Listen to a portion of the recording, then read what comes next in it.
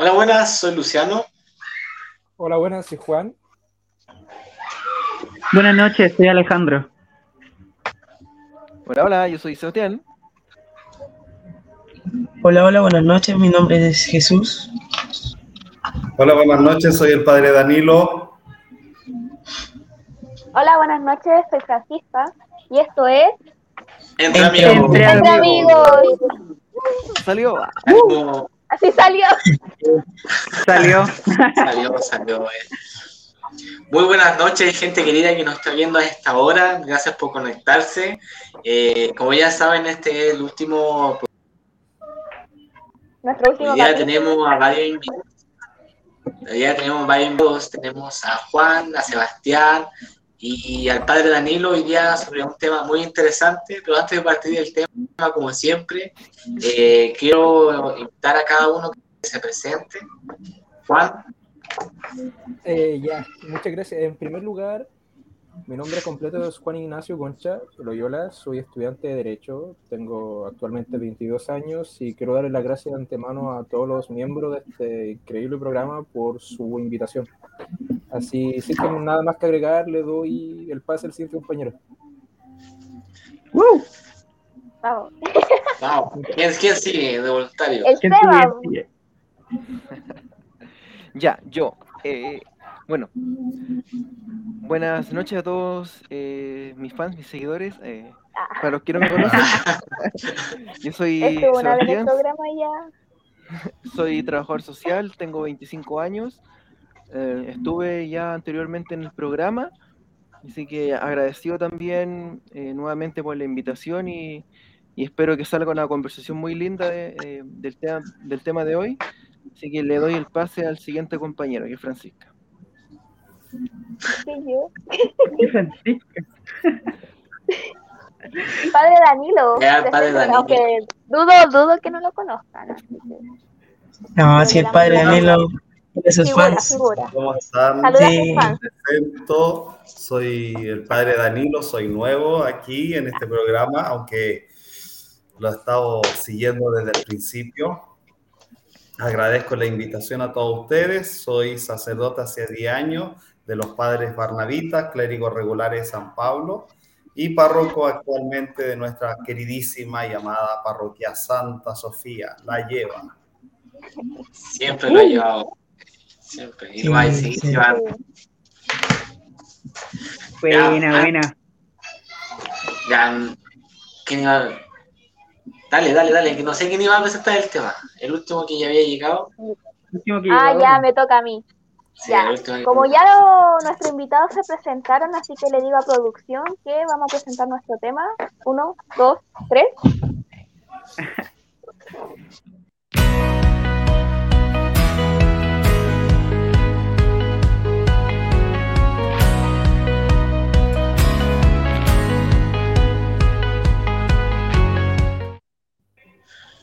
Muy interesante el tema de hoy día. No, sí. Va a ser un tema capítulo. potente, con muchas cosas que queremos hablar. Y obviamente quisimos hablar de este tema porque no nos podíamos quedar afuera de lo que está pasando en el mundo. Pero tampoco queremos enfocarnos solamente a este conflicto, sino darle como un contexto un poquito más amplio para este tema que escogimos hoy día. Entonces, chiquillos. Claro, por la misma razón tenemos a distintos invitados que nos van a ayudar a nutrir este tema de diversas aristas. Creo que ya para todos nuestros oyentes, para todas las personas, como bien saben muy bien lo que está pasando o han escuchado de alguna otra forma radio, noticias, diarios, redes sociales, que hay un conflicto lamentable entre Rusia y Ucrania, que es una crisis humanitaria muy grande. Es triste, siempre una guerra, saber que hay una guerra, que hay un conflicto armado entre países. El mundo se ha visto azotado por este tipo de conflicto durante su larga historia. Y en razón de eso, como muy bien dijo Francisca, no podemos quedarnos ajenos a lo que está pasando y queríamos contextualizarlo, hablarlo desde distintas áreas y en razón de eso tenemos a los invitados que ya se presentaron: Juan, un estudiante de Derecho; Sebastián, trabajador social; y el padre Danilo, que también nos dará su perspectiva desde la fe, desde la iglesia. Él también como una persona experimentada ya en el mundo de la fe y el catolicismo. Y por lo mismo, para no dar tanto preámbulo ya, que fue una introducción ya como bien larguita, quisiéramos partir preguntando, en primer lugar a Juan, sobre un poquitito esto de la guerra y la política. En primer lugar, ¿por qué? ¿Por qué habiendo como tantas formas de arreglar las situaciones, tantas normas internacionales, la ONU, qué sé yo, tantos organismos que nos ayudan a mantener la paz, de qué manera se origina una guerra? En este caso, por ejemplo, entre Rusia y Ucrania. Mira, en primer lugar, yo creo que esa pregunta se tiene que responder teniendo en consideración nuestro gran contexto político en el cual nos estamos emergiendo, y dar en primer lugar por entender que estos conflictos no son aislados, no son problemas que están surgiendo directamente ahora, no es un problema que viene surgiendo en el 2022, por el contrario, es un problema que acontece y reúne a gran cantidad completa de siglos. Es decir, la propia naturaleza humana, siguiendo el pensamiento de filósofos como Thomas Hobbes, han establecido que el hombre muchas veces ha logrado ser un lobo por sí mismo por naturaleza. El hombre siempre estaba con conflicto. Y es algo que nosotros podemos apreciar desde incluso la literatura antigua, desde el conflicto entre Grecia, Roma, y principalmente entre intereses orientales y occidentales. Yo creo que los conflictos actualmente se están desarrollando de una forma que se relaciona directamente con la idiosincrasia de los estados. Yo creo que aún no pasa por completo del todo el fantasma del siglo pasado, con lo que sucedieron con los acontecimientos bélicos que uno ya conoce, como fue la Primera Guerra Mundial, la Segunda Guerra Mundial, Guerra Fría, lo que fue Corea, etc. Uno no puede dejar de pensar en por qué en esas situaciones se optó por el conflicto bélico, siendo que ya teníamos antecedentes grandes, como fueron, por ejemplo, la gran cantidad de judíos muertos en la Segunda Guerra Mundial, que después del conflicto se generó la ONU, la Organización de las Naciones Unidas, para poder buscar un mecanismo que lograra de una forma diplomática frenar estos tipos de conflictos. Sin embargo, a pesar de que el combate armado es, como nosotros llamamos en derecho, una última ratio, es decir, de ser la última decisión que se tenga que llevar a cabo, porque siempre existen consecuencias que logran ser trascendentales en un nivel muy, muy importante. Ya que yo siempre he tenido en consideración esto, yo fui mucho tiempo ayudante de historia del derecho, y no existe bando bueno ni bando malo. Existe gente matando a otra gente que no se conocen por principios políticos, básicamente, y mucha gente civil que termina siendo dañada, independiente de que existan estatutos como delito de lesa humanidad o de crímenes de guerra. Al fin y al cabo, las personas que terminan siendo más afectadas son civiles. Ahora, por ejemplo, el conflicto en Ucrania no es un conflicto que se suscite directamente en hechos que acontecen en el 2022. Por el contrario, estamos hablando de conflictos que vienen aproximadamente del 2014, de revolución interna dentro del propio gobierno ucraniano, desde una revolución conocida como el Euromaidan, que es una revolución que se llevó a cabo para poder lograr una solución entre los conflictos que habían entre grupos pro-orientales y pro-occidentales dentro de la propia Ucrania, donde tenemos personajes como Víctor Yakunovich, que fue un político perseguido en Ucrania, porque básicamente era muy prorruso, y en el momento que llevaron detenida a una de las mujeres que estuvo a cargo de los movimientos pro-occidentales, que era Yulia Timoshenko, si mal no recuerdo, empezaron a tener problemas internos. Y después tenemos incluso la guerra del Donbass, que se origina el mismo año 2014, debido al levantamiento popular de dos repúblicas sumamente importantes en Ucrania. Y es por eso que nosotros podemos apreciar que el conflicto no solamente es del 2022, uno dice, entonces esto no solamente está pasando... Viene desde mucho antes. Viene desde mucho antes. Y claro, no solamente ha sido así directamente con el conflicto de Ucrania y Rusia. Igual uno no puede minimizar las víctimas, decir, mira, por ejemplo, en Gaza han habido muchas más víctimas. Claro, y es lamentable, no es algo de lo cual uno pueda sentirse orgulloso. Al fin y al cabo, los conflictos se han de evitar, porque las consecuencias, ninguna va a ser una consecuencia positiva. Los bloqueos económicos van a afectar a todos, por ejemplo.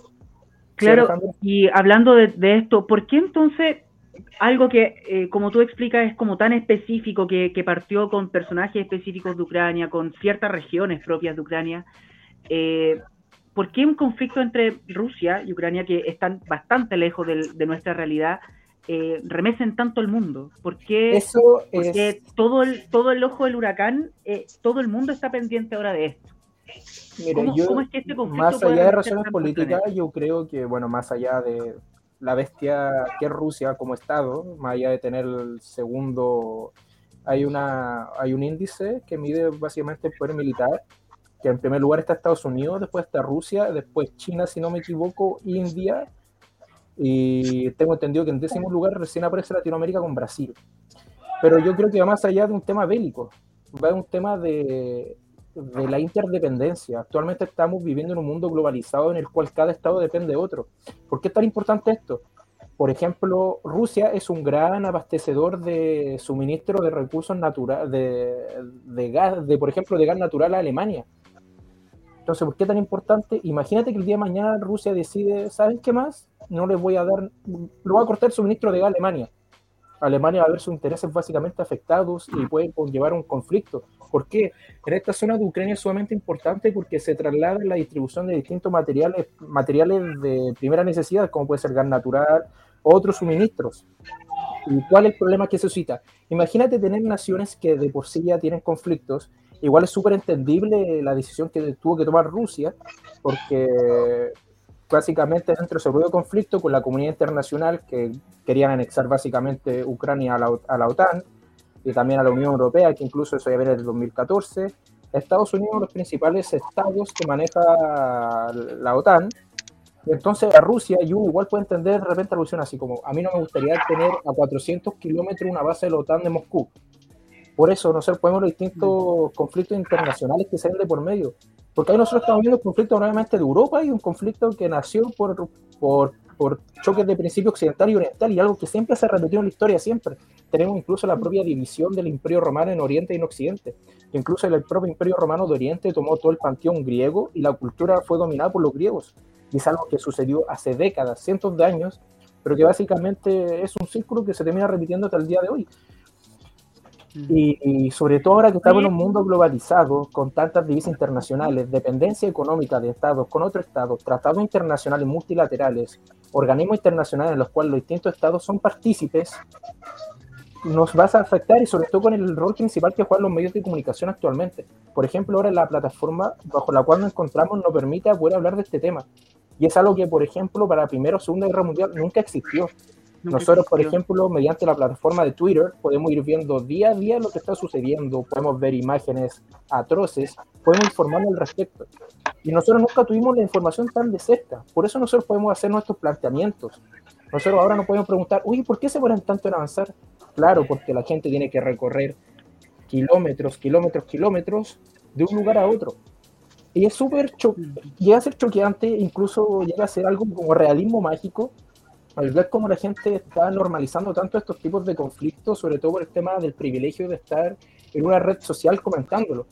Me ha pasado a ver que hay gente que dice que se encuentra súper choqueante en los conflictos, y es choqueante ahora que nosotros podamos tener noción de estos tipos de conflictos, que antes nosotros estamos literalmente alejados y como terceros personajes.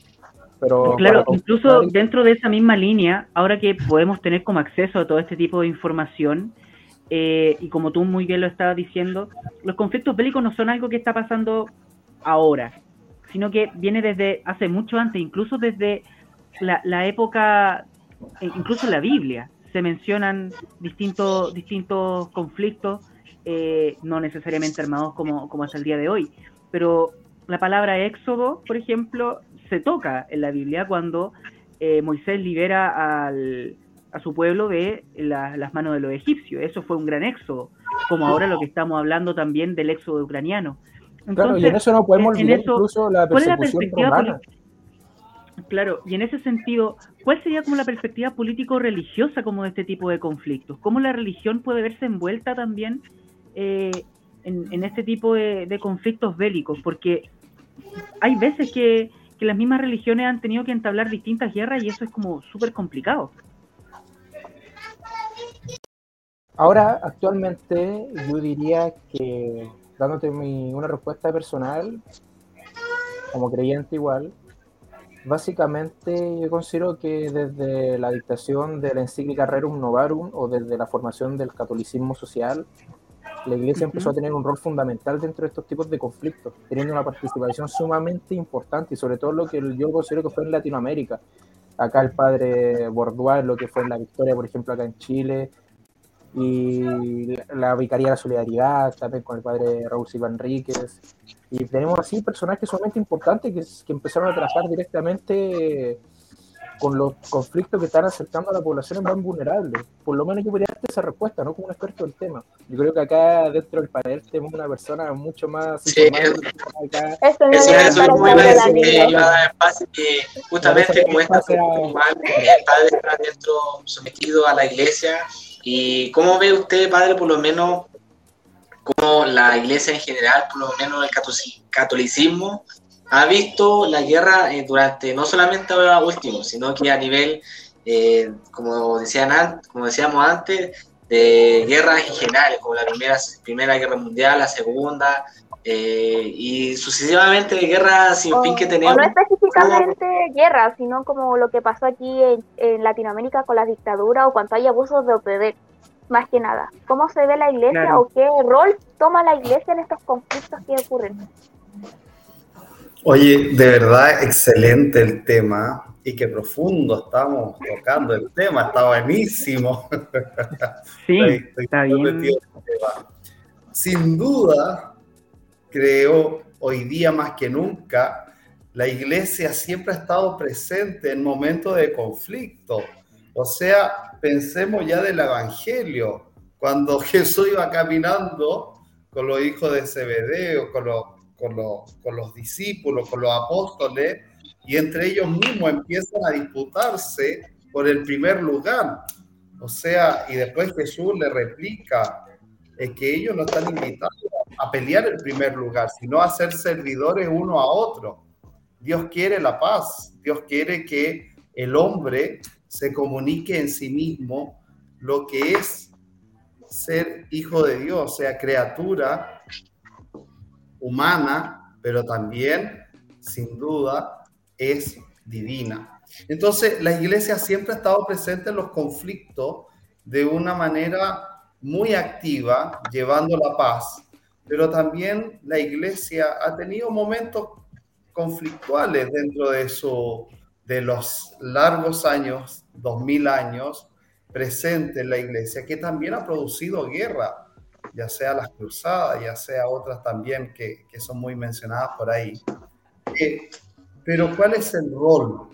Es que nosotros, como cristianos, es poder llevar la palabra de Dios a hoy día que nunca. La paz les dejo, mi paz les doy. Dios quiere que no haya división alguna entre nosotros, pero el pecado ha entrado al mundo y ha entrado la envidia, ha entrado el ser más que el otro y ojalá aplastar al menor. Entonces siempre la iglesia ha estado predicando lo que es el mensaje de Jesucristo para ayudar a llevar un encuentro del hombre con Dios, pero también entre Dios y los hombres y entre hombres también. Como decía Francisca, ha jugado un rol importantísimo en lo que han sido los gobiernos militares en muchos de los países que tenemos aquí vecinos, también en el nuestro, en que la iglesia ha estado ahí cercana al más pobre, al que ha estado en la persecución, al que ha estado escondiéndose. El poder ayudar, el poder estar ahí presente es mostrar justamente la paz de Dios, este encuentro entre los hombres junto con Dios. Le doy espacio a los demás para no hablar solamente yo. Tenemos otras preguntas por ahí, padre. No, yo por lo menos se me surgió una duda así como igual para los tres, que ya son como directamente relacionados con, bueno, igual yo, pero ustedes son como más activos en lo general. Hoy día se ve que hay la iglesia, los mismos, las mismas personas se ayudan entre sí. Entonces, yo creo que, se me fue la idea, pero más que nada el Papa también hoy día dijo, anteriormente en su homilía dijo, hay que ayunar y orar por el conflicto que se está haciendo por el armado, la Armada, ¿cachai? No, yo lo leí por encima porque dije, estaba viendo como la noticia en general, pucha, ahora el conflicto que hay es como que, pucha, igual es como que te llega, pero a la vez no, porque igual como tú no estás cerca de él, pero a lo mejor te puede, a la larga igual te puede como afectar. Entonces, se ha visto imágenes que por lo menos en la iglesia ha consagrado matrimonio a distintas personas dentro de la guerra. Entonces, también yo creo que los derechos humanos ahí sirven mucho igual para que no vaya más allá de la cuenta, como que las bajas de fallecidos, también la ayuda social que hay entre medio. Entonces, como que igual lo negativo pasa a ser como positivo según lo que tengamos nosotros. Y no sé, pues como el abogado de derechos sociales. Entonces, todo esto es para reformular la pregunta, pero se me fue. Así que... Ya, no importa, porque a mí se me surgió una para el padre. Padre, hablando de estos mismos temas de los conflictos y esto, muchas veces la fe se pone en duda o muchas veces la fe se toma con más fuerza. ¿Qué usted opina respecto a eso? Porque con estos conflictos muchos dejan de ser creyentes. Ya, ¿por qué si Dios es tan bueno nos están pasando estas cosas? Otros solamente se apegan a su fe. Sí, exacto, o otros se apegan a su fe para que esto pase luego. Y como mostró delante producción, había mucha gente que salía rezando en las plazas y vi muchas veces videos de eso. ¿Qué opina usted, padre? Una de las cosas que Dios nos ha creado libres, no somos títeres de Dios. Dios nos ha creado en la libertad del actuar. Dios cuando creó al hombre y a la mujer no los hizo mecánicos, sino que al contrario, en su propia libertad decidieron optar por comer el fruto del árbol. Entonces tenemos que comprender que ya sea la enfermedad, la guerra, etcétera, todo el mal ha entrado por el pecado, que es la desobediencia de Dios. Cuando el hombre desobedece a la voluntad de Dios, a los mandamientos, a lo que Dios como un padre quiere lo mejor para sus hijos, nos ha dejado los mandamientos. Cuando nos olvidamos de Dios, entramos entonces en este tira y afloja de ser más que Dios. Cuando le dice la serpiente a Adán y Eva, es que si ustedes lo prueban, es que si ustedes hacen, serán más que Dios. Nosotros, como cristianos, estamos invitados a ser no más que Dios. Al contrario, imitar a Dios. Sean santos como vuestro Padre Celestial es santo, nos dice Jesús. Eso quiere decir que vivimos bajo la voluntad de Dios, que es lo bueno, lo perfecto, lo que a Dios le agrada. Dejamos al lado lo malo, dejamos el egoísmo, dejamos la idolatría, dejamos lo que nos lleva al choque con el otro, sino que buscamos con humildad lo que Dios quiere en nuestra propia vida. Entonces, esa es una pregunta, es que si Dios existiera, no habría hambre en el mundo. Es que si Dios existiera, no habría en guerra. Es que si Dios existe, es que Dios existe, pero nos ha dejado en la libertad. ¿Cuánto Dios sufre? ¿Cuánto su Hijo Jesucristo sufre? La Virgen de Fátima, en 1917, en sus apariciones a los pastorcitos de Fátima, le anunció la guerra, en que iban a venir cosas peores para la humanidad. ¿Y qué nos pide? Convertirnos, arrepentirnos de nuestros pecados, confesarnos, buscar y enmendar nuestra vida, buscar a Dios en nuestra vida. De esta forma se logra la paz, porque estando en paz con Dios, voy a buscar la paz con el que estaba peleado, con el que me peleé, con el que le dije una ofensa. Entonces, Dios no se mantiene lejos, Dios está en medio del conflicto. Y como lo muestran muy bien las imágenes, es que el hombre está invitado a clamar a Dios, a pedirle a Dios que tenga misericordia de nosotros. Y como lo dice la Virgen en su oración, estamos invitados a que perdona nuestros pecados, como también perdona a los del mundo entero.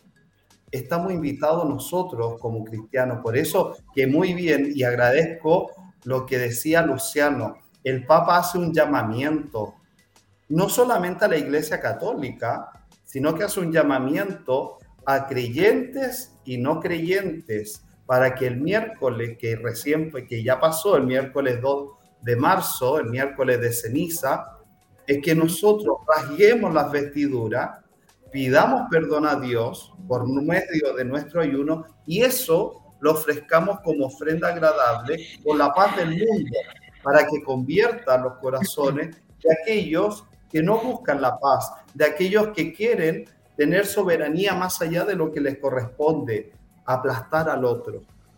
Entonces, aquí estamos y somos libres.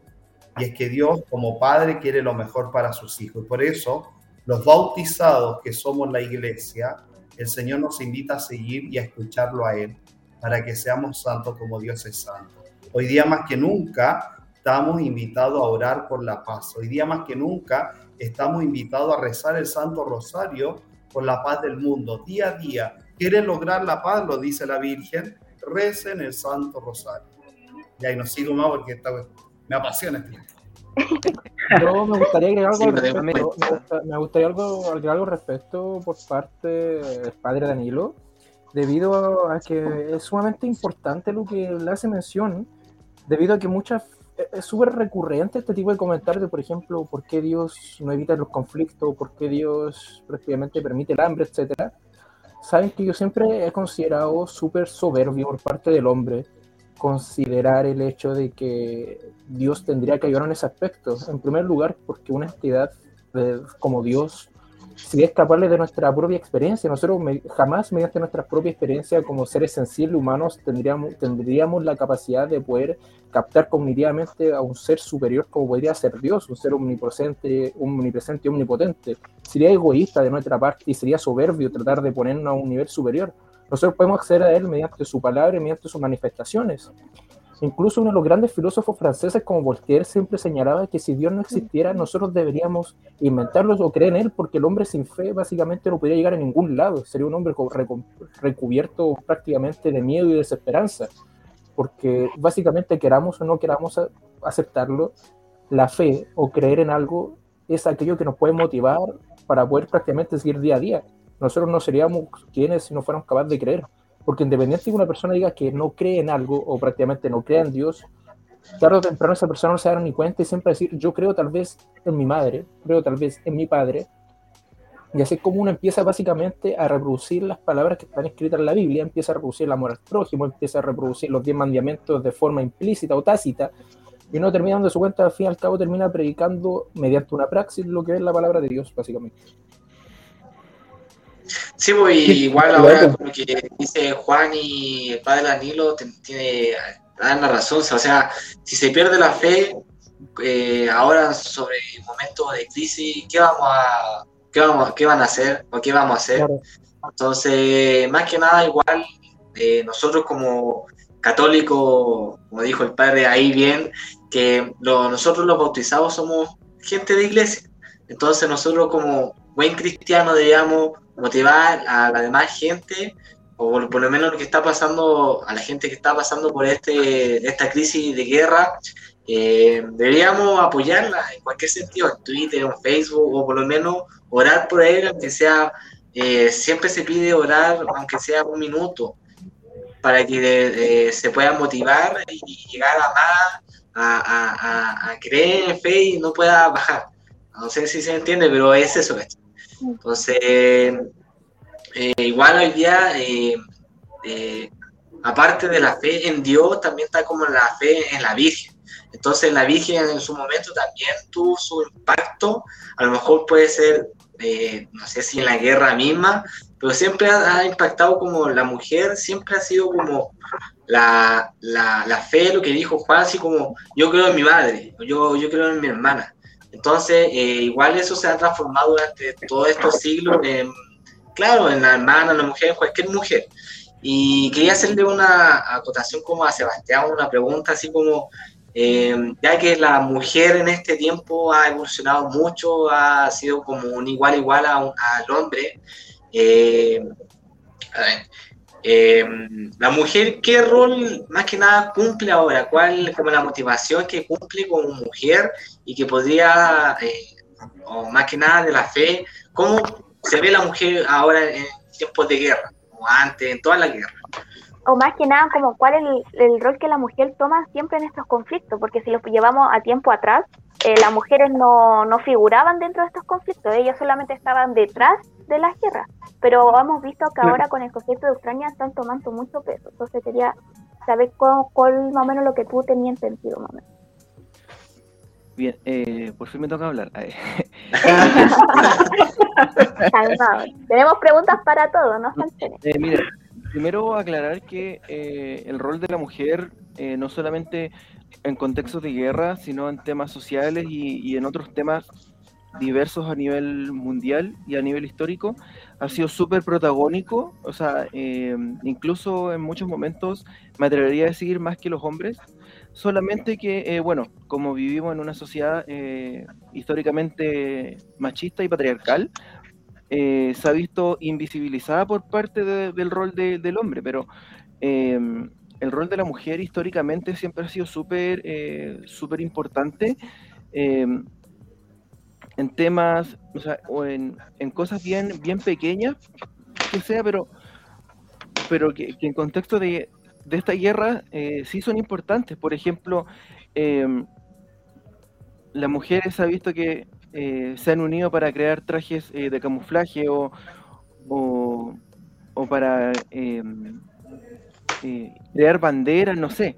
Entonces, esas pequeñas cosas, esos pequeños momentos hacen un papel súper protagónico dentro de la guerra. Y históricamente, claro, si nos volvemos a tiempos de Segunda Guerra Mundial, etcétera, vemos, por ejemplo, me voy a enfocar primero en Estados Unidos, simplemente para contextualizar. Por ejemplo, los soldados estadounidenses iban a la guerra, ¿cierto? Y las mujeres se quedan en la casa y ellas tenían que salir a trabajar, ellas tenían que de alguna manera y es ahí donde sale un cartel con una frase muy bacán que no sé si la han visto, que el We Can Do It. We can do it, ¿verdad? Donde claro, ahí las mujeres toman un rol social súper bacán, súper protagónico. Entonces, claro, sí, como para resumir, el rol de la mujer siempre ha sido súper importante, solamente que ahora se está visibilizando más. Igual, Oye, hablando de esto, es como, ahora sí, yo me he dado harto cuenta que muchas mujeres están casi codo a codo con los hombres combatiendo, como por decirlo así, en primera línea, y mucha gente ahora está como quedado muy impactada de eso, de que muchas mujeres decidieran, personas X que eran simplemente ciudadanos y de un día a otro se tienen que convertir en militares para poder combatir contra Rusia, pero la gente se ve muy impactada. ¿Por qué crees tú que también esto se vea un poco impactado? Yo lo podría responder, pero sería como yo que lo responda yo. Pero... Me gustaría hacer un hincapié en ese punto y para poder acompañar la respuesta y pedirle perdón al compañero por haberlo interrumpido también. No, dale nomás. Es que prácticamente esta preparación militar lleva años. Literal, desde el 2014 los hombres están obligados a realizar el servicio militar, están preparados para poder armarse civilmente porque llevan con una guerra civil, y sobre todo los pensamientos, porque tengamos en cuenta que es un conflicto hacia Occidente-Oriente. Es por eso que ahora jugó un rol tan fundamental, porque Occidente tomó un rol fundamental dentro de esto, y la idiosincrasia de Ucrania y de muchas veces gran parte de ellos, no hay que olvidar que, por ejemplo, Rusia cuenta con distintas federaciones, como puede ser Chechenia, que básicamente los grupos chechenios son rusos que profesan el Islam, así que son grupos igual radicales en el aspecto militar, al igual que hay grupos de Ucrania militares también sumamente radicales, como puede haber sido el batallón Azov, que claramente uno puede descubrir las tendencias de ultraderecha que poseen, y es por eso, son gente que siempre han estado en guerra. Yo creo que eso es igual un factor sumamente importante en ese aspecto, porque nosotros igual nacimos en tiempos de paz, y nosotros no hemos nacido en un contexto bélico o un contexto de tener a nuestros vecinos en constante guerra, bombardeo, o como puede ser lo que sucede con las mujeres en Ucrania. Por eso la gente de repente está tan dispuesta a pelear, como, ¿saben qué? Sabía de un principio que te iba a pasar, yo voy a pelear y muero, voy a morir. Y es cruel y frío, pero al fin y al cabo uno no puede cerrarse a lo que está, no puede cerrarse a la cultura de un continente y de una mitad del mundo, porque prácticamente nuestra realidad es nuestra, pero existen múltiples realidades, existen múltiples culturas, existen múltiples idiosincrasias dependiendo del estado y de la gente. Por lo menos eso es lo que yo quería agregar, así que compañero, por favor. No, eso es súper importante lo que planteaste. Y bueno, en relación a la pregunta que me hizo Francisca, yo creo que, claro, genera un impacto en que las mujeres decían alistarse para ir a la guerra, para ir, como se dice aquí en Chile, a la primera línea, a defender a su país, qué sé yo. Y eso impacta, y claro, es lo que yo creo, no sé si la Kika tendrá la misma opinión que yo, pero es por lo mismo que dije yo anteriormente, o sea, antes se invisibilizaba el rol de la mujer, entonces muchas personas no están acostumbradas a que las mujeres realizaran este tipo de labores, tomaran un papel tan protagónico de derechamente tomar un arma e ir a la guerra. Entonces, como ahora hace muy poco tiempo recién se está empezando a visibilizar esto, el rol de la mujer en estos temas, claro, por eso genera impacto, porque muchos de nosotros nos estamos acostumbrados a ver a la mujer con un arma, y como que, claro, nos impacta, es como que, wow, ¿por qué? ¿Por qué esto? Pero yo creo que esto sucede hace mucho tiempo y claro, simplemente no se ha visibilizado.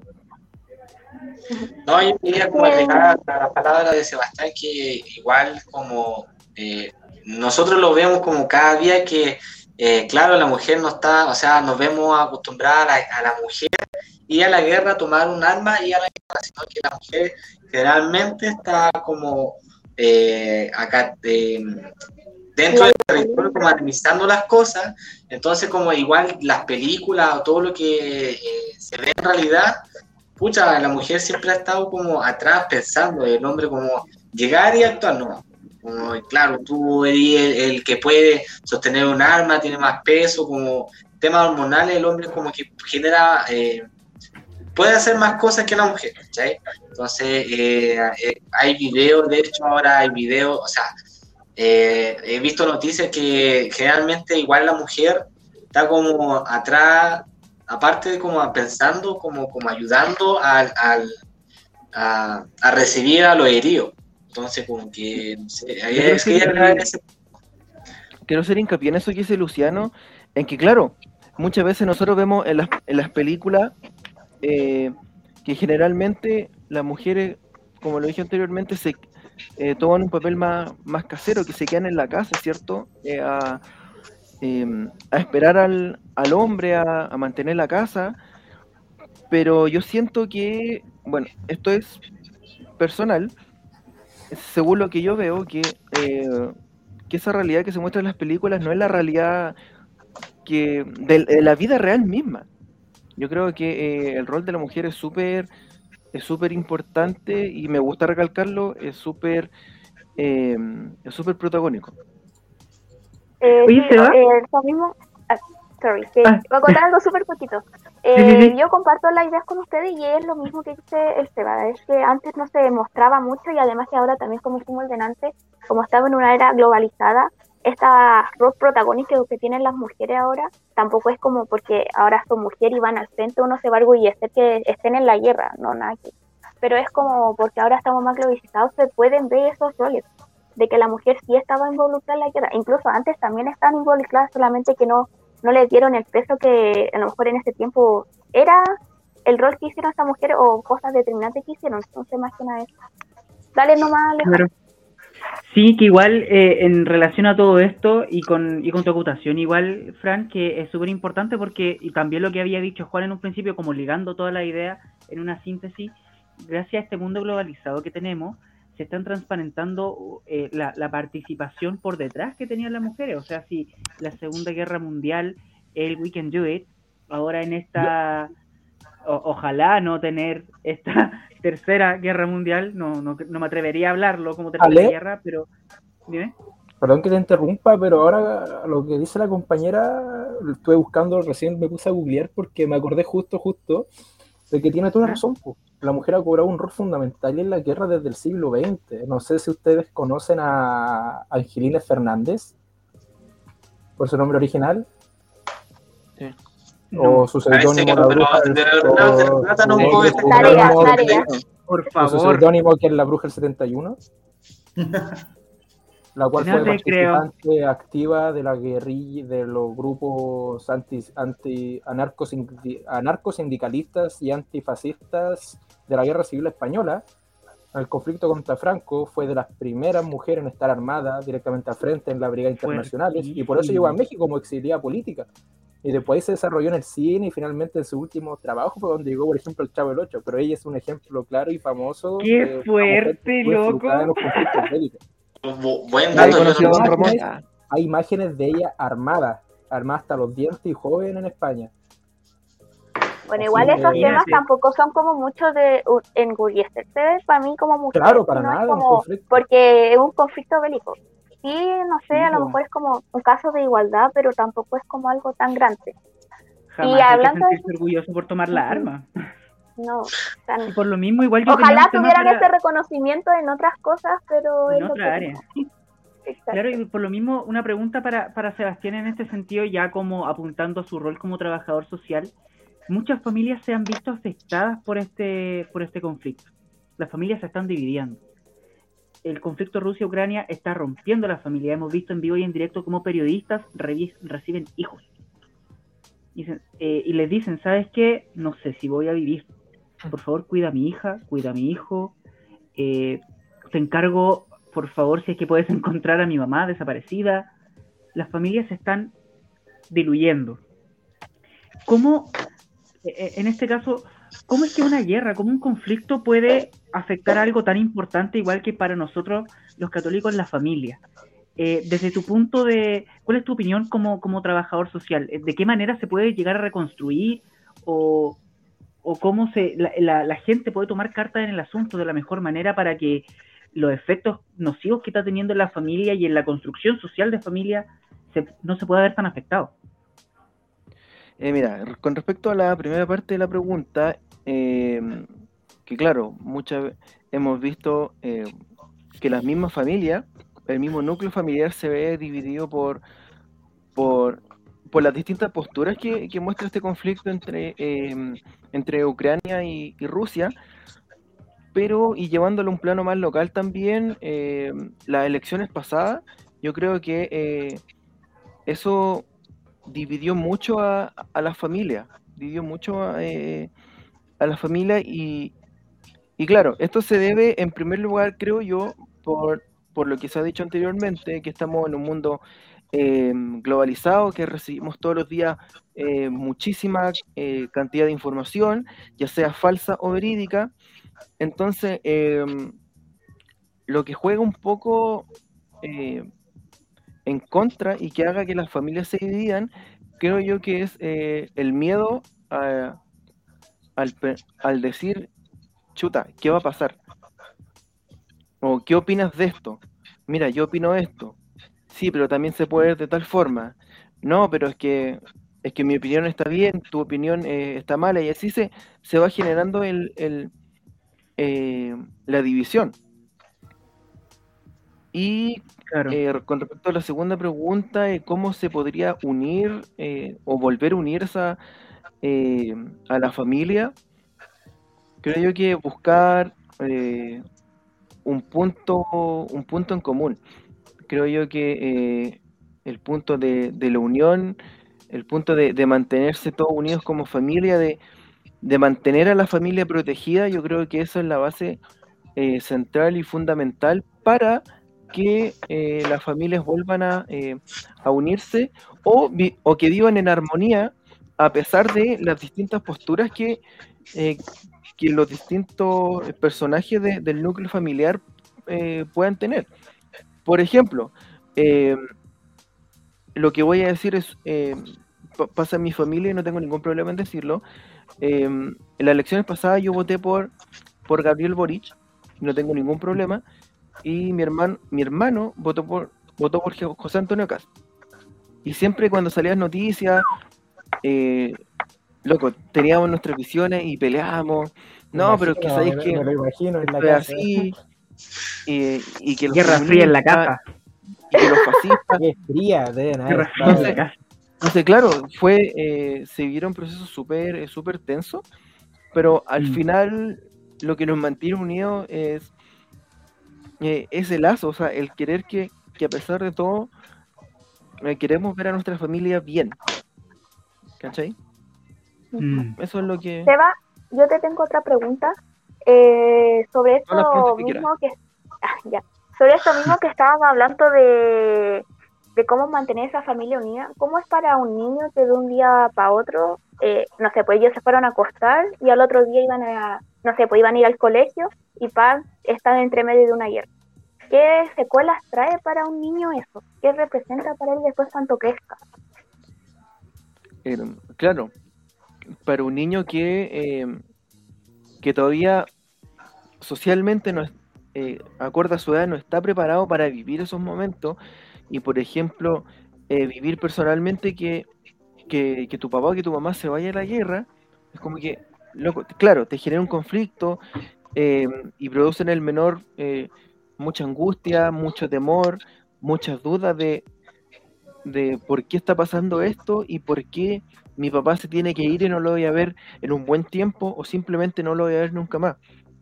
Entonces, eso le trae al menor o a los menores muchas secuelas a futuro, de tener un apego mucho más importante a la familia, pero ese apego lleva muchas veces a la dependencia y que en el futuro ese menor no se pueda desarrollar de forma plena o como socialmente nosotros esperamos que se desarrolle.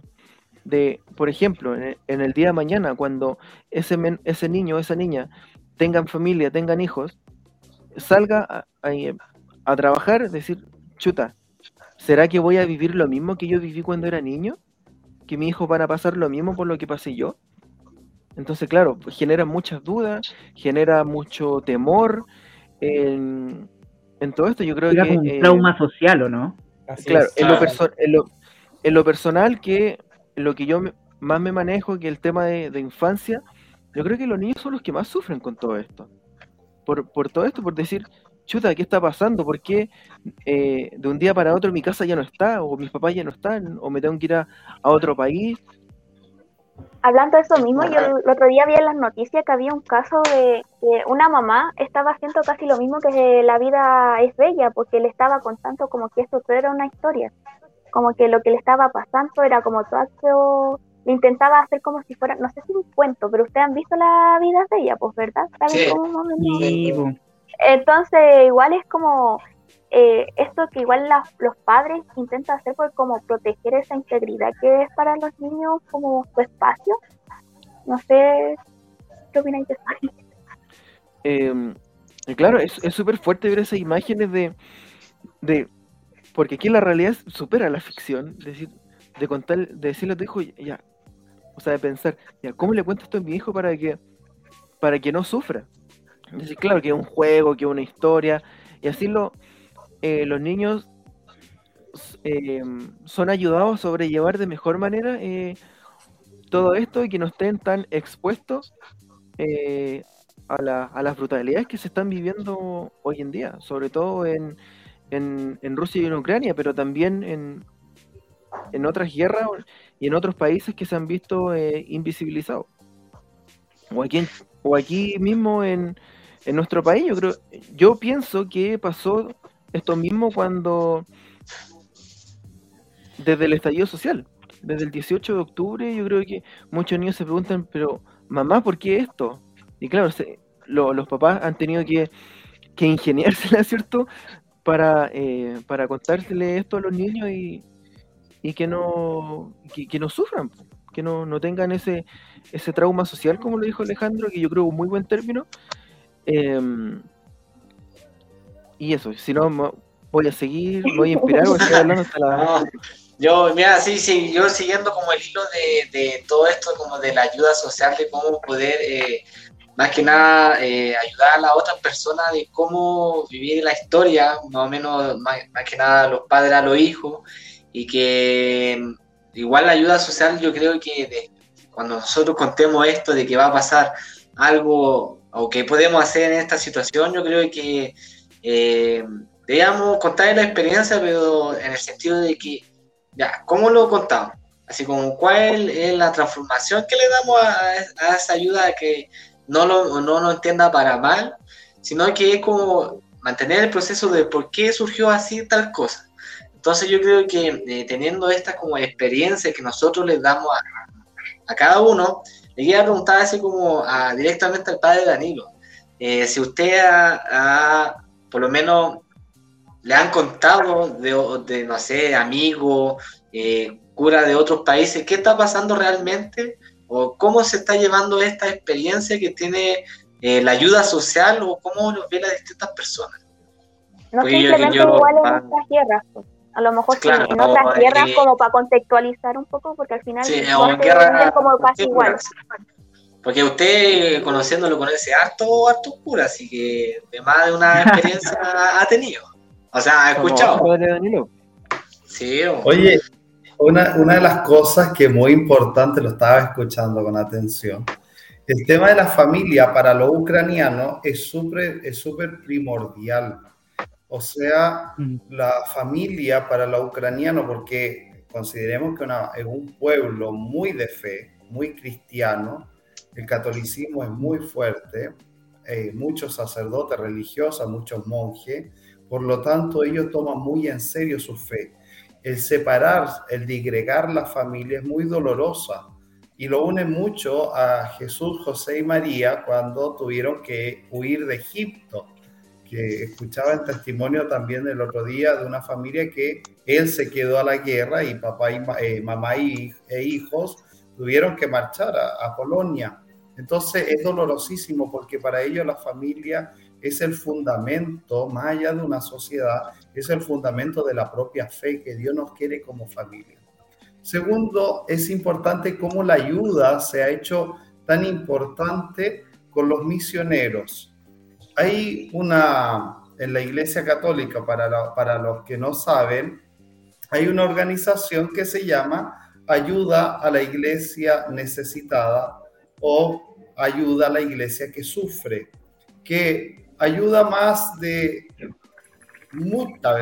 cientos de diócesis y arquidiócesis que han estado en guerra y que ahora está ayudando también con más de 1 millón de euros que ha sido destinado para la guerra, para los misioneros, para todos los sacerdotes y religiosas que están en guerra, que están en medio de la guerra.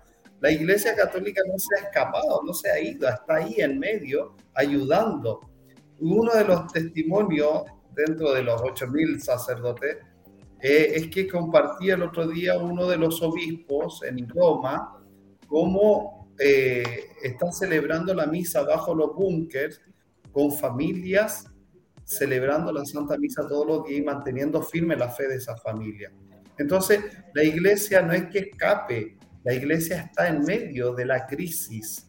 Y es que Dios está en medio de la crisis. Cuando nos toca pasar por crisis personales, existenciales, a cada uno de nosotros, Dios no se muda, Dios permanece.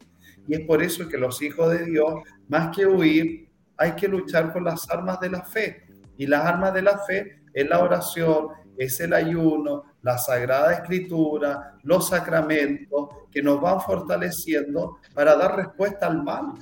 Por eso el Papa llamaba con la oración del ayuno, porque son las dos armas, la oración y el ayuno, para atacar este mal de la guerra que hoy día no solamente en Ucrania, o sea, si nos vamos a Asia, África y también en Afganistán, nosotros como barnabitas estábamos los únicos el único sacerdote católico, era barnabita y estaba en la embajada italiana. Tuvo que escapar cuando también los talibanes tomaron todo Afganistán. ¿Y por qué? Porque así lo pidió la embajada italiana. Y como era el único sacerdote con la embajada italiana, tuvo que salir también, aunque a regañadientes, él no quería. Y él era que estaba metido con un 0,0% de católicos en Afganistán. Hay muchos que éramos de pastoral juvenil. Ella decidió irse de misionera al África y estuvo también en una guerra, en una guerrilla, porque hay muchas etnias que pelean mucho en África. Hay unas guerrillas bien fuertes entre las etnias, entre las familias. Entonces ella, como misionera, me contaba hace 2 años atrás que vino para ver a su familia. Ella ya llevaba ya casi 15 años de misionera allá en África. Y ella me cuenta que en medio de la guerra, en medio de las disputas, se respeta mucho a las personas que ayudan a los demás. Sean creyentes o no creyentes, pero las ONG, como Cáritas desde nuestra propia iglesia, que ayuda, nunca son atacados, nunca son mal vistos. Al contrario, respetan porque están ayudando a salvaguardar la vida que la regala Dios, que nosotros ni nadie es digno de quitarle la vida al otro. Entonces la iglesia siempre estaba ahí presente, ayudando, sirviendo, amando, porque Dios está presente ahí. Padre, yo le tengo Sí, oye, este es un momento de pausa antes de que sigan conversando. Mira, recuerden que estamos viendo los comentarios que están dando ahí en pantalla. Nuestros comentarios. Perdón por dejarlo un poquito de lado, pero que saben que va a haber un tema muy extenso. Uno se mete, uno se somatiza en esto, uno tiene que estar... Exactamente, vamos a ver los comentarios que la gente nos ha dejado, porque hemos tenido una audiencia igual participativa, que igual ha dejado sus comentarios. Por ejemplo, mira, Elsa Gutiérrez tiene penita, pucha, la lecera, porque se termina el primer ciclo. Ay. Son cositas que pasan. No me hagan llorar antes de tiempo. Pero mira, esto es mejor, porque después cuando volvamos nos van a querer con más ansias de que empezamos con más ganas. Así es. Patricia Trujillo nos dice: buenas noches, Dios y la Virgen Santísima le entregue muchas bendiciones para todos. Muchísimas gracias por sus bendiciones. Irma Arriagada nos dice: los felicito por este tema que están analizando. Y es que cómo no, desde un principio dijimos que igual como programa Entre Amigos no podíamos quedar ajenos a lo que está pasando. Emilio Larcón Torres y nos dice: un saludo, Padre Danilo, que Dios le bendiga hoy y siempre. Mire, Padre Danilo ahí. Padre Danilo, con tus fans. Flor Hurtado nos dice: muy interesante el tema, no más guerra y más unión. Exacto. La verdad las cosas es que es necesario. Gloria Ibañez González, mire, González familiar lo más probable. ¿Qué prueba más grande tenemos? Con esto podemos darnos cuenta cuán grande y fuerte es nuestra fe. Y no temo, o es tan débil que estoy llena de temores y desesperanza. ¿Qué siente tu corazón, verdad? Pues igual estos conflictos nos ayudan a cuestionar nuestra fe. ¿Qué tan comprometidos estamos con nuestra creencia? Laura Jaro nos dice, Laura Jaro siempre participando, dice: la guerra trae grandes problemas psicológicos y muchas personas quedan con crisis de pánico. Los mismos soldados. Imagínense, o los niños que estamos hablando de ellos, presenciar. Sí, pues después van a escuchar una sirena y se van a refugiar de una. Y atrocidades, claro. Sí. Las bombas dejan a las personas con graves problemas acústicos también. Imagínense recibir un bombardeo al lado tuyo, debe ser pero horrendo. Eileen Becerra nos dice: muy interesante y el día este tema, muy doloroso para la humanidad. Muy buenos los invitados. Mira. Es que como no tenemos un panel de invitados. El panel de los invitados. Ahora sí continuamos.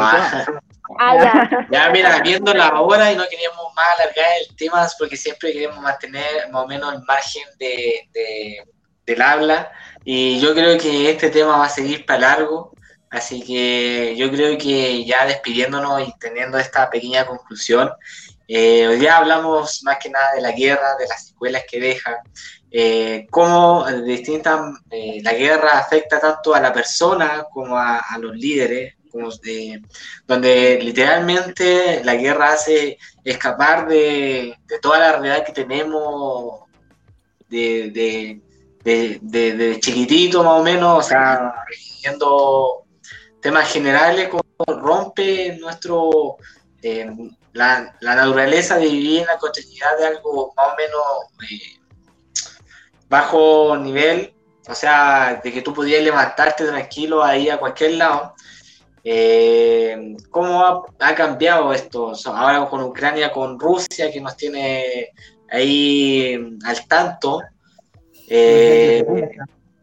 Claro, así que yo creo que no sé qué me queda en el tintero, porque siempre dejo en el tintero y dejo ahí, tengo la memoria de Doris, no sé si han visto Nemo, pero de memoria de corto plazo. Claro. Entonces, yo creo que deberíamos dejar al padre Danilo que nos dé las últimas palabras para cerrar esto, que nos dé su perspectiva de verdad con peso de nuestra fe, más que nada. Oye, bueno, mira, una de las cosas que estaba leyendo Patricia Rubio, dice, Rubio.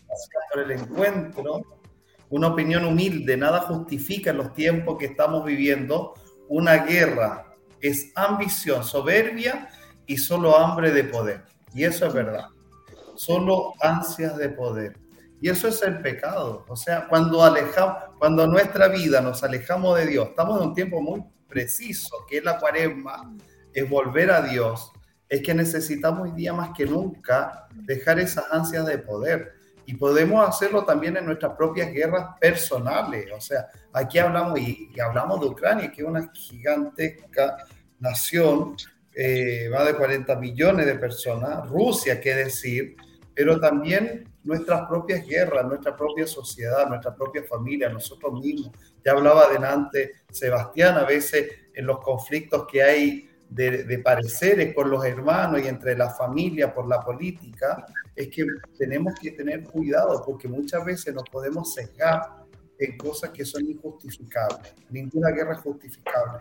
Por lo tanto, también cuestionémonos un poquito nosotros.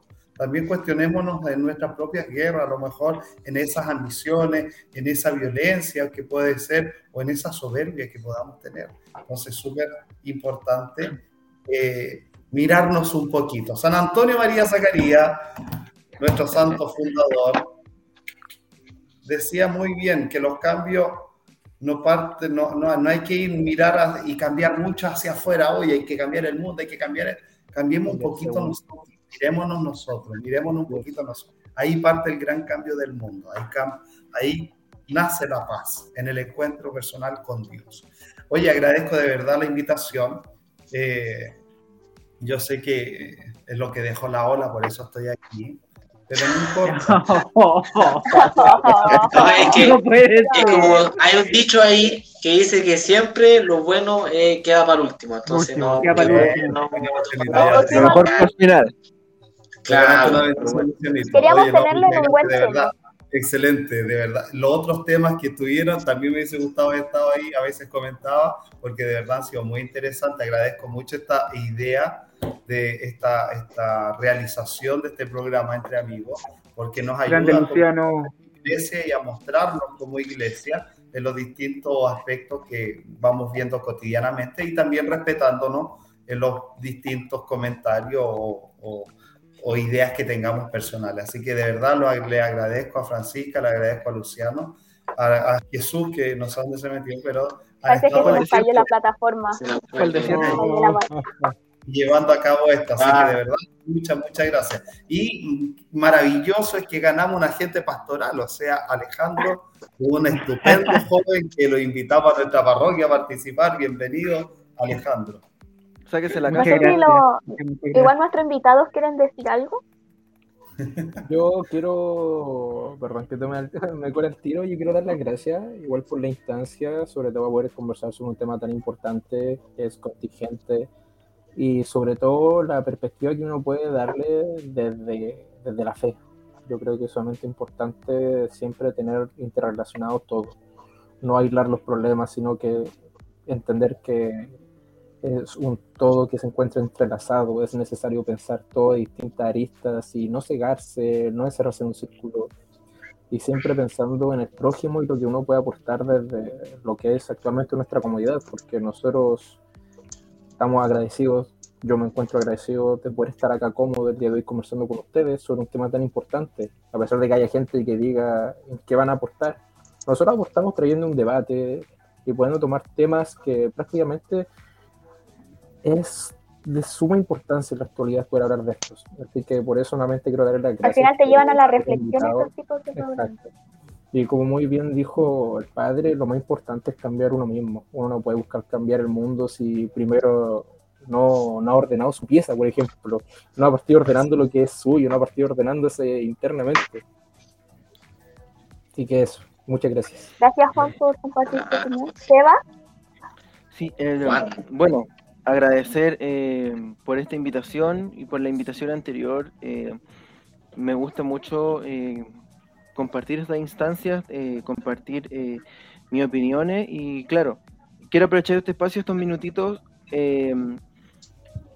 para reflexionar un poco lo que dijo padre Danilo y Juan, que claro, nosotros tenemos que mirar primero nuestra guerra interna y aquí me quiero detener que claro, la guerra es solamente ambición de poder y yo lo puedo llevar al tema de lo que se ha visto en las noticias últimamente, temas de bullying. O sea, yo creo que eso también, creo yo que solamente afán de poder, de demostrarle al otro que yo soy superior y tenemos que combatir eso. Yo creo que como trabajador social que me especializo en temas de educación,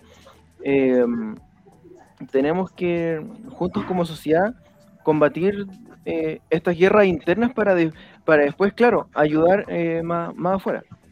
Eso, pero agradecer infinitamente la invitación al programa, espero que me inviten en la segunda temporada, así que nada, solo agradecer. Bueno, es un poquito triste, después de tanto tiempo que estuvimos aquí con toda la comunidad y la nueva comunidad que a lo mejor se nos agregó con el programa. Agradecer también por seguirnos viendo, porque pudieron fácilmente decir, ay, ¿para qué voy a escuchar a estos jóvenes? O tengo cosas mejores que hacer. Pero gracias por su tiempo, por estar aquí viéndonos toda la semana, o cuando no podían lo veían después porque se volvían a subir. Así que también agradecer a nuestra comunidad y a la gente que nos ve. Fue un gusto estar aquí con ustedes y a lo mejor volvemos con nuevas cosas para la segunda temporada. Ali, antes, para no llorar. Ya, ¿en serio va a ser el último adiós? Así como hasta luego, Sí. lávense las manos, cuídense, no, Sí, no, ya sí. va. Ahora hay que poner la canción del adiós así. Sí, Una Viene la amigo segunda es temporada. Una luz. Bueno, Oye, yo ¿no creo nadie que- más quiere hablar? ¿Estamos No. todos? Sí. No, yo creo Ya. que ya estamos bien. Nuestros invitados han dicho todo por Las nosotros. palabras sobre. Sí, nuestro... Ya, yo voy a decir las últimas palabritas para que no... como ya saben, se nos viene la segunda temporada, no sé cuándo, pero se nos vendrán, gracias a todos los invitados que tuvimos dentro del programa, sobre todo hoy día que igual fue tema decisivo porque ustedes mostraron su punto de vista desde lo que están estudiando o ya estudiaron o que están firmemente haciendo. Así que muchas gracias, chiquillos, por estar aquí. Ojalá, como dijo Seba, estemos en el segundo programa todos juntos. Y que fue un gusto a todos los que nos comentaron durante el programa, estuvieron ahí presentes, comentando. Así que muchas gracias a ustedes por las grandes visualizaciones que tuvimos en YouTube, en vivo, y las reproducciones que hemos tenido. Así que, ay, se me salió un gallito, perdón, la emoción. Está llorando. Me tiene por las nubes. Así que eso, muchas gracias por participar y esto ha sido un gusto. Así que nos vemos en la segunda temporada. Sí. Nos vemos. Así que yo igual quiero decir unas palabritas cortitas. Quiero agradecer a Entre Amigos y a la parroquia por invitarme, porque yo llegué como invitado, terminé siendo parte del panel. No sé cómo pasó, agarré mucho vuelo. Pero muchas gracias por invitarme a esta aventura. Por lo poquitito que los acompañé lo pasé muy bien y conocí gente maravillosa, así que espero que, si Dios así lo quiere, poder reencontrarnos en una segunda temporada. Eso. Bueno, eso fue todo. Eso fue todo, comunidad. Fue un gusto estar con ustedes y nos despedimos. Todos juntos.